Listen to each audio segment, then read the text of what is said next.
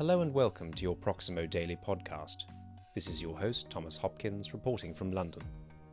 In your top stories today, Gresham House Energy Storage Fund has bought a 50 megawatt battery storage project located at the Thurcroft site near Rotherham in South Yorkshire. In-house developer GH Devco and Norica Power are expected to commission the project in early summer. Last month, the fund raised £31 million to expand its portfolio. Its chairman advised that announcements were imminent for a 50 megawatt operational target in Wickham Market, Suffolk, and a 10 megawatt extension to a project at Glastonbury, Kent. Balfour Beatty Campus Solutions has reached financial close on a 557-bed student housing and entrepreneur centre PPP project at Bowie State University, or BSU. Construction on the project began last month and is scheduled to be completed in autumn 2021. Medco is the project's residential facility owner through an issuance of project-based, tax-exempt debt financing.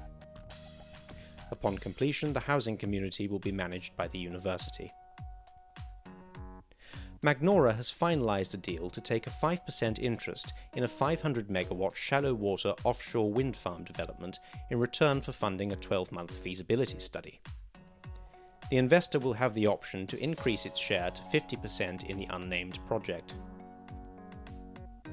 The World Bank is to provide $170 million in financing to improve sanitation services in Dhaka city in Bangladesh, benefiting around 1.5 million people. The project also includes $170 million in financing from the Asian Infrastructure Investment Bank and $143 million in financing from the government of Bangladesh. The Dhaka Sanitation Improvement Project will help construct a new sewage treatment plant in the Pagla area with a capacity of treating about 150 million litres of domestic wastewater per day.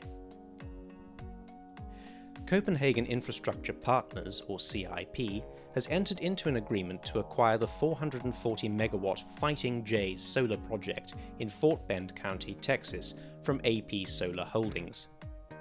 The developer is a joint development company of Plus Renewable Technologies and Avondale Solar. Construction is expected to start in the second half of the year, and commercial operation is targeted for the middle of 2022. Energy company LS Power has announced that its Magic Valley Energy, MVE, has recently filed an application with the Bureau of Land Management for authorization to install a wind project on federal lands in southern Idaho. Construction of the Lava Ridge Wind Project in Jerome, Lincoln, and Minidoka counties could begin as early as 2022. The size of the development was not disclosed, but MVE claims it will be the largest in the state.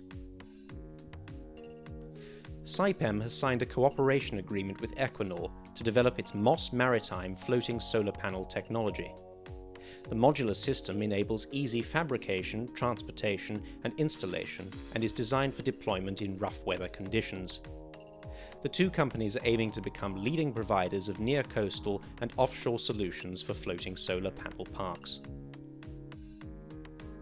Octopus Renewables Infrastructure Trust has completed the acquisition of a UK solar portfolio for an initial cash consideration of £144.3 million. A further consideration of up to £5.4 million is contingent on securing lease extensions. Capacity totals 122.8 megawatts and qualifies under the Renewable Obligation Certificate regime. The assets are all operational and have an average remaining life of 23.5 years. The portfolio forms part of the pipeline assets acquired from an entity managed by Octopus Investments.